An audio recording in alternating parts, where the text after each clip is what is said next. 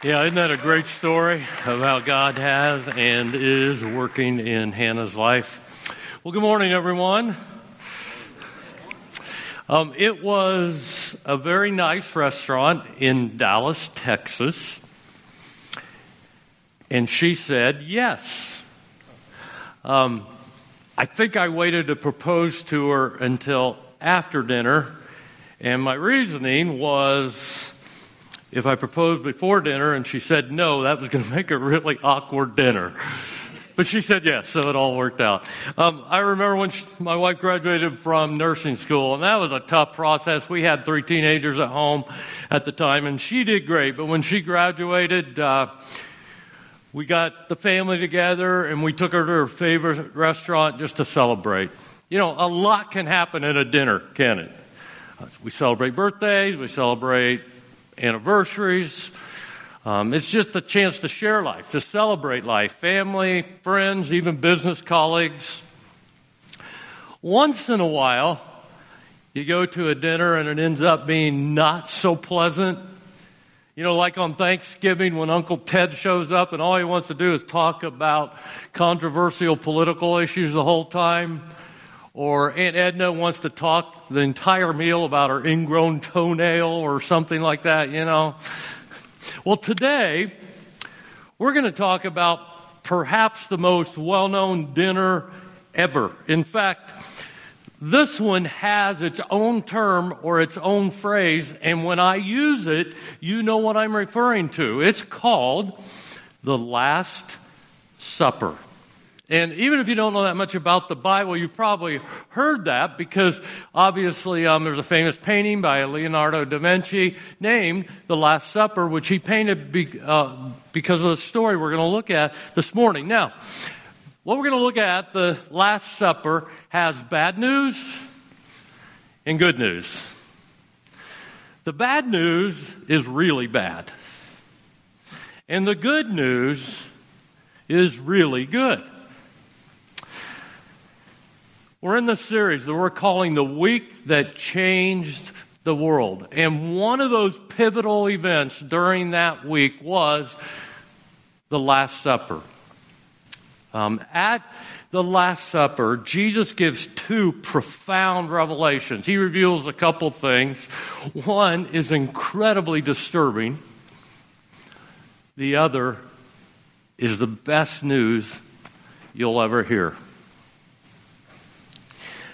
Did you take, if you went to college, did you take fine arts when you were in college?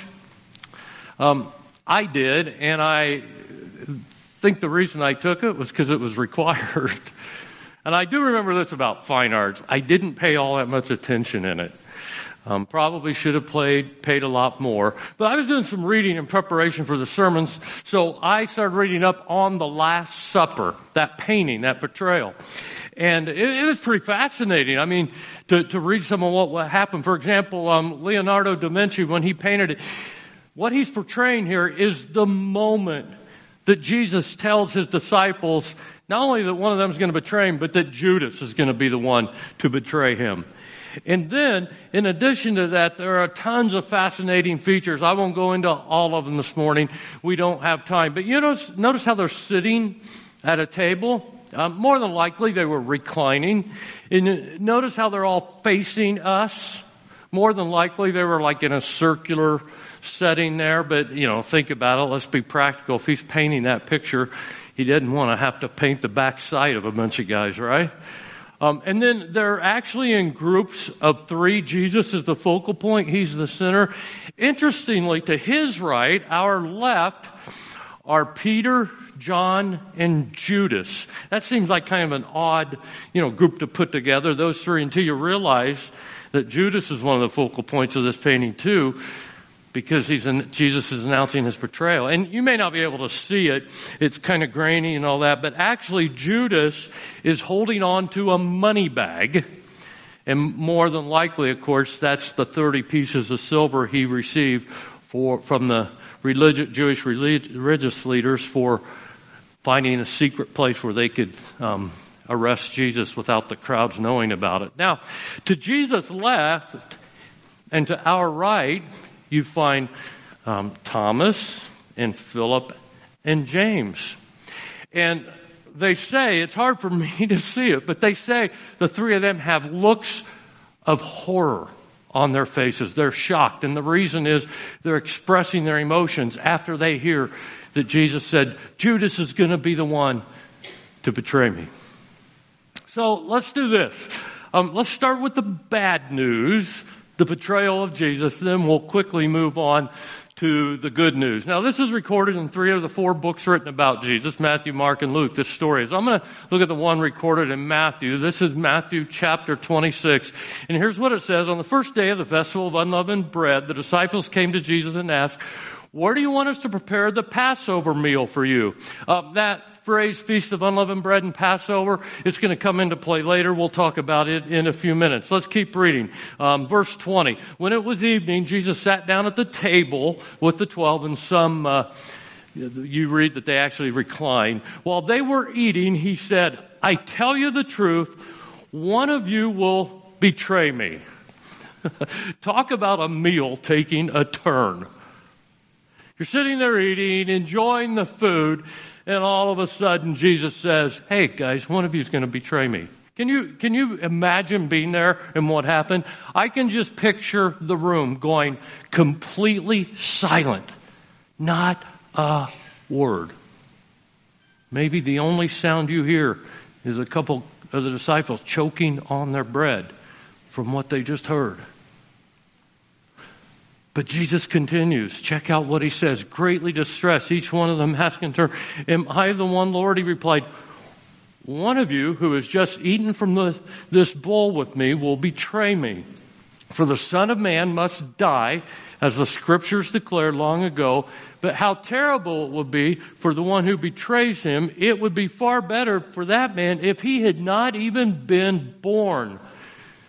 Judas, the one who would betray him, also asked, Rabbi, am I the one? And Jesus told him, you have said it. Talk about a bombshell. Judas is the guy. And of course, we know the rest of the story. We talked about the 30 pieces of silver where the Jewish religious leaders bribed him to find that right spot and right time for Judas to deliver Jesus to them. Have you ever been betrayed? You know, I have. I don't know if there's a worse feeling.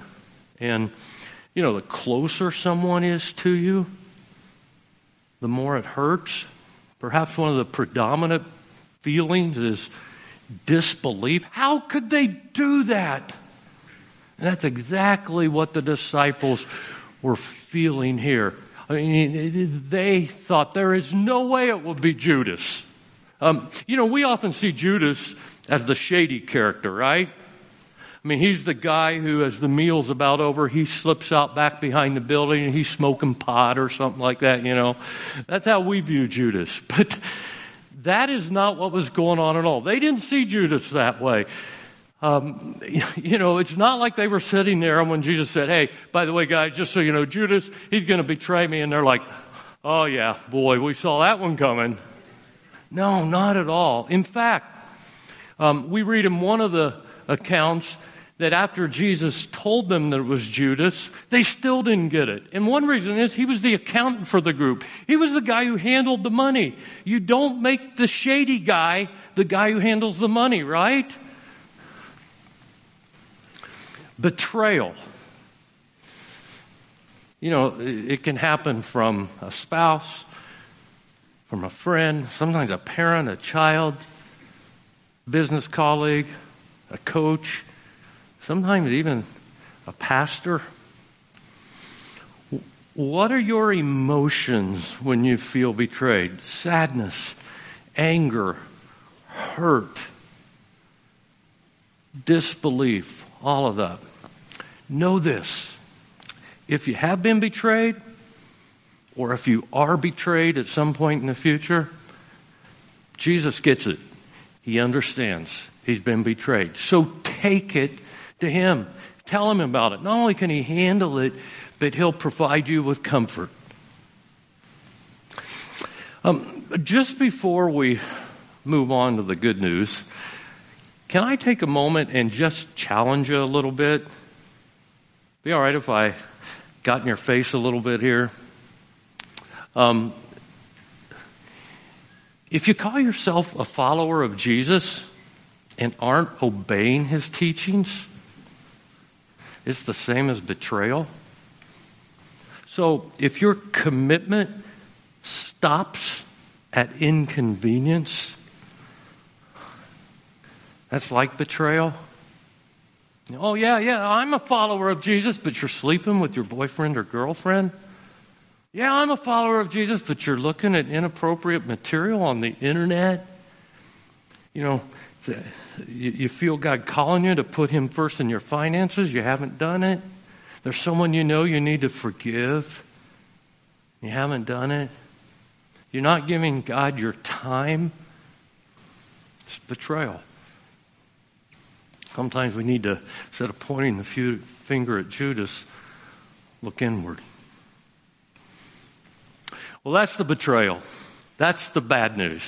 Let's turn a corner and let's look at the good news. And like I said earlier, the good news couldn't be any better than what we're going to look at. Earlier we read about the Feast of Unleavened Bread and the Passover. I said I'd come back to it and now is when it comes into play. The Feast of Unleavened Bread was kind of like our Christmas season.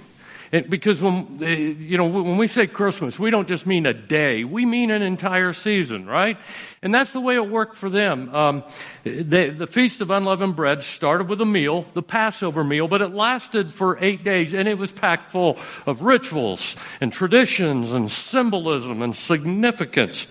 It actually always goes back to Egypt, when the nation of Egypt was being held captive. They were slaves there in Egypt. And God raised up Moses and said, hey, I'm going to free my people, the nation of Israel. I want you to go to Pharaoh and say you're no longer going to hold them slaves. I want you to let them go. So Moses went to Pharaoh, and Pharaoh said, I'm not going to do it. So God sent a series of plagues, 10 plagues in Egypt, so that Pharaoh would know it was time to let him go, that he was God. Well, each one, Pharaoh just got more stubborn. So finally, the 10th plague, God said, enough is enough. And he said, the firstborn male in all of Egypt is going to die. But he told Moses this, I will spare you as a nation, the nation of Israel. I will save you. I will rescue you if you'll do this.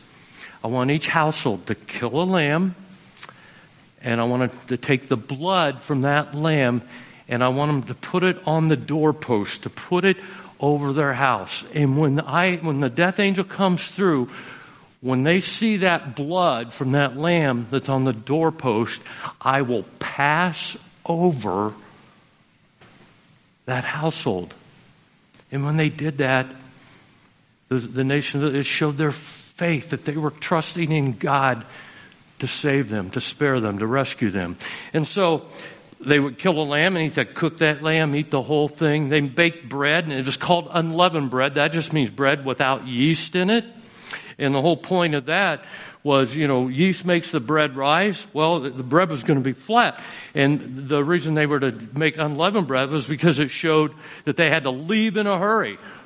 And then finally he said, spread that blood over the doorpost. And that was their act of faith. And so for centuries, the nation of Israel would observe the Feast of the Unleavened Bread and the Passover. And that night when Jesus is in that room with his disciples, that's what they were doing. They were eating the Passover meal. They were probably eating lamb. They were eating unleavened bread. They were drinking the wine.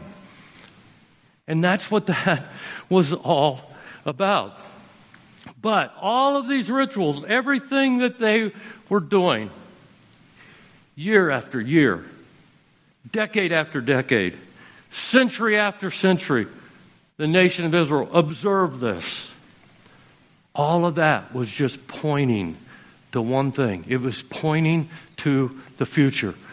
That time when the perfect Lamb of God was going to be the Messiah, the sacrifice, the once-for-all sacrifice for their sins. And I love that phrase, once-for-all sacrifice. So, year after year, they would go to Jerusalem, the nation of Israel, to the temple, and they would offer lamb after lamb. It was all just a sacrifice. And you say, why did they have to do all that? Because those lambs took their place. They were the substitute. You know, our sin requires death. Romans 6:23 says, for the payment for our sin is death. But God said, sacrifice that lamb, and that lamb will be your substitute. It will take your place. Do you know that it's estimated that on Passover in Jerusalem, as the people would all come to Jerusalem, in the temple, about 250,000 lambs were sacrificed every year. So many that the priest, when they would take the blood from those lambs and pour it on the altar, and then there was a drain that would drain it outside the temple, and it would run into a brook or a creek. And during Passover, that creek would actually turn red with blood. It was just a vivid reminder to everybody there in Jerusalem, you know, how seriously our holy God takes our sin. But you know, all these lambs, year after year after year, at some point you would think some people, and I'm sure they did, were saying, will this ever stop? 250,000 lambs a year to take our place as our sacrifice? When I was in high school, which was the 1970s, by the way, which means I'm old, I know. But the kind of the culture among teens at that time was that you were to conform, you were to look alike, you were to dress alike, and all that. So you know, you were supposed to wear the same hairstyles, you were supposed to wear the same kind of clothes, even the same brands of clothes you were supposed to wear. And you wore jeans, but you just weren't supposed to wear any jeans. And if you are old enough to remember the 1970s, you probably know what I'm talking about. Back in the 1970s, there was a brand you were supposed to wear to be cool, and it was Levi jeans. And the way you knew they were Levi's is the right back pocket had a tag on it, and then there was some stitching on that pocket. If you wore it, you were cool. If you didn't wear them, you weren't. So JCPenney came out with a jean that they called plain pocket jeans. They were exactly like the Levi's. They were made alike. They were same quality, all that. There's just a couple subtle differences. Well, one wasn't so subtle, and that is they were a lot cheaper than Levi's. Same jeans, just cheaper. And they didn't have that little tag or stitching on the back right pocket. So you weren't supposed to wear them. You weren't cool if you wore those jeans. Why? They weren't the real thing. And all those lambs that were sacrificed and slaughtered at the temple year after year, they weren't the real thing. And then, one day, he showed up, the real thing. And he was sitting in a room the night before he was about to be crucified. That's why we call it the Last Supper. He was sitting in a room the night before he was about to be crucified. And he said something that changed everything. There was an old covenant, and now he announces there's a new covenant. Let's read about it. Matthew 26, verse 26. As they were eating, Jesus took some bread and blessed it. Then he broke it into pieces and gave it to his disciples and said, take this and eat it, for this is my body. And he took a cup of wine and he gave thanks to God for it. He gave it to them and said, each of you drink from it. For this is my blood, which confirms the covenant, and some of the versions read the new covenant between God and his people. It is poured out as a sacrifice to forgive the sins of many. Don't let that word many trip you up. You know, many other places in the Bible it says that Jesus died for everybody. It's just a figure of speech. But you know, when he said that Judas was going to betray him, if that was a bombshell of bad news, then when he says this, it's like a tidal wave of good news. He was going to take the place of all those lambs. He would atone for our sins, Jesus would, once for all. You know what?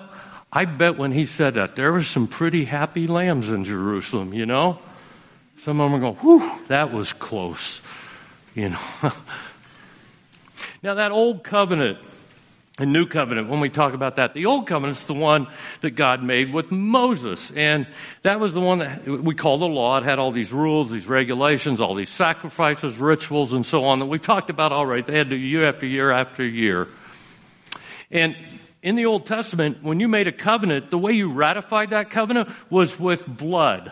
Something had to die.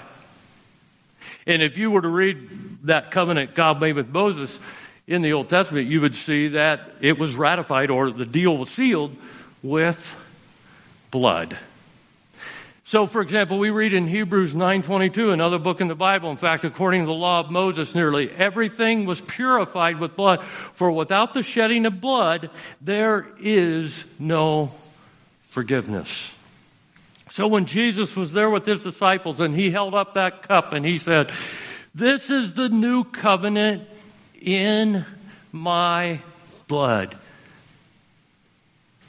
You see what he was saying? I'm going to die for you, a once-for-all sacrifice. You don't have to keep doing this. He did what all those lambs couldn't do. Jesus did what we can't do for ourselves. He offers us total and complete forgiveness. The significance of that cannot be overstated. Let me tell you what it means for each of us. Our past, all our sins are forgiven. Our present, he says we now have a relationship with him because he died for us once we've accepted him into our life. He actually says he adopts us into his family. And that means he'll be our friend. He'll walk with us through this life. He'll give us strength when we need strength. Our future.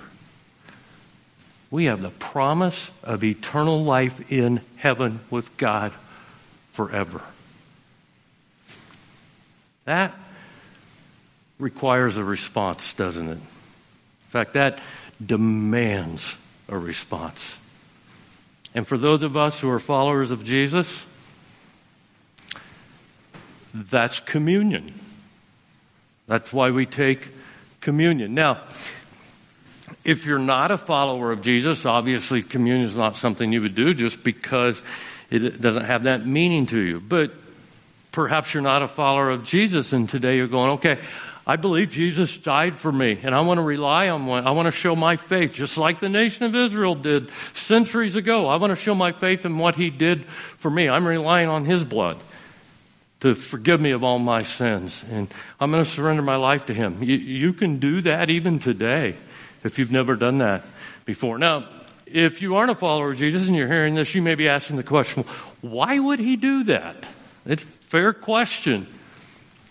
Let me have the Bible explain to you why he did that for us. This is Romans chapter 5. When we were utterly helpless, Christ came at just the right time and died for us sinners. Now, most people would not be willing to die for an upright person, though someone might perhaps be willing to die for a person who's especially good. But God showed his great love for us by sending Christ to die for us while we were still sinners. I recently read, true story, about an 85-year-old lady in Florida in a gated community. There were ponds all over the gated community. She was out walking her little dog, went by one of those ponds, and an 11-foot alligator jumped out and grabbed her little dog. You know what she did? She went after the alligator. So the alligator let go of her dog. Unfortunately, he turned on her he grabbed her and she died from it. Now, if you don't have a dog, you're probably thinking that woman was crazy to do that. If you have a dog and you're a dog lover, you're thinking, I'd probably do that for my dog, right? So you kind of get that. And, we get the idea that someone might, you would die for your loved one, no doubt. You might die for a good person, but a sinner, a bad person, there is no way we're going to do that. So why in the world would Jesus die for all of us who are sinners? Because of his great love. And so maybe you're hearing this and you've never become a follower of Jesus. And you're going, you know what? I think it's my time. Today's the day. I get it. And if you are a follower of Jesus, the way you can respond to that is by taking communion, something Jesus started there at the Last Supper. In fact, what is the purpose of communion? Well, let me show you that. One purpose is it helps us remember. It simply helps us remember that Jesus died for us. Another purpose is it helps us to reflect. To take a few moments and just reflect on what Jesus has done for us. But I think there's another thing involved in this. Paul, who wrote many of the books of the New Testament, one of those he wrote was 1 Corinthians. In 1 Corinthians chapter 11, he says that when we take communion, we're supposed to examine our hearts, make sure our heart is right. Or is there something in my life before I take communion I need to make right? Is there something I need to confess? Someone I need to make something right with? So it allows a time of reflection. And then the third purpose, it allows us to respond. And the beauty of communion is when we take that bread or that little wafer and we drink that little cup of grape juice, that is our response to what Jesus has done for us. I like to read books on World War II. I also read quite a few books on the war terrorism. And when I read a book on World War II, and I read what some of those soldiers did, the sacrifices they made, the many lives that were given, whether it was in Europe, in the Pacific, it blows me away. I read a book about a Navy SEAL in the war on terrorism. It's called Fearless, and how he willingly gave up his life so his buddies could live. If you've ever seen the opening scene to Saving Private Ryan, and you see that old man just overcome with emotion as he's at the cemetery where his buddies gave their lives so he could live, it's a very moving scene. And so if I've read a book like that recently, and I go to a sporting event, and they play the national anthem, it always causes me to stand a little straighter. I stand at attention and I put my hand over my heart. And I do that to pay respect for those soldiers who made a sacrifice for me, many of whom made the ultimate sacrifice. They gave their lives. That's communion for the follower of Jesus. Our past, our sins are forgiven. The present, we're part of his family. He wants to walk through this life with us. The future, we have the promise of eternal life. We remember, we reflect, and we respond. The band is going to come out, and we're going to give you the opportunity in just a few minutes to take communion this morning. There in front of you, in those seats in front of you, you'll see a little package that contains a wafer and grape juice. And you peel the top tab off, and that's how you get the wafer out. And then you peel the second tab off, and that's how you get the grape juice open so you can drink it. And we'll do that in just a minute. When you're done with those, you can leave them there. We'll collect them, or you can throw them in the trash as you leave. But we want to give you an opportunity this morning to take communion and just remember, reflect, and respond. And so I'm going to pray, and then the band's going to play, but give you just a few quiet moments to do that, and then they're going to lead us in a song. So I'm going to go ahead and pray. Let's pray. God, we are absolutely awestruck when we consider that Jesus came for us and gave up his life. And he did it because he loved us. And Jesus, there's nothing we could say. There are not enough words to say to express our gratitude. And we know there's no way we could repay you for what you've done for us. But this morning we're going to take communion.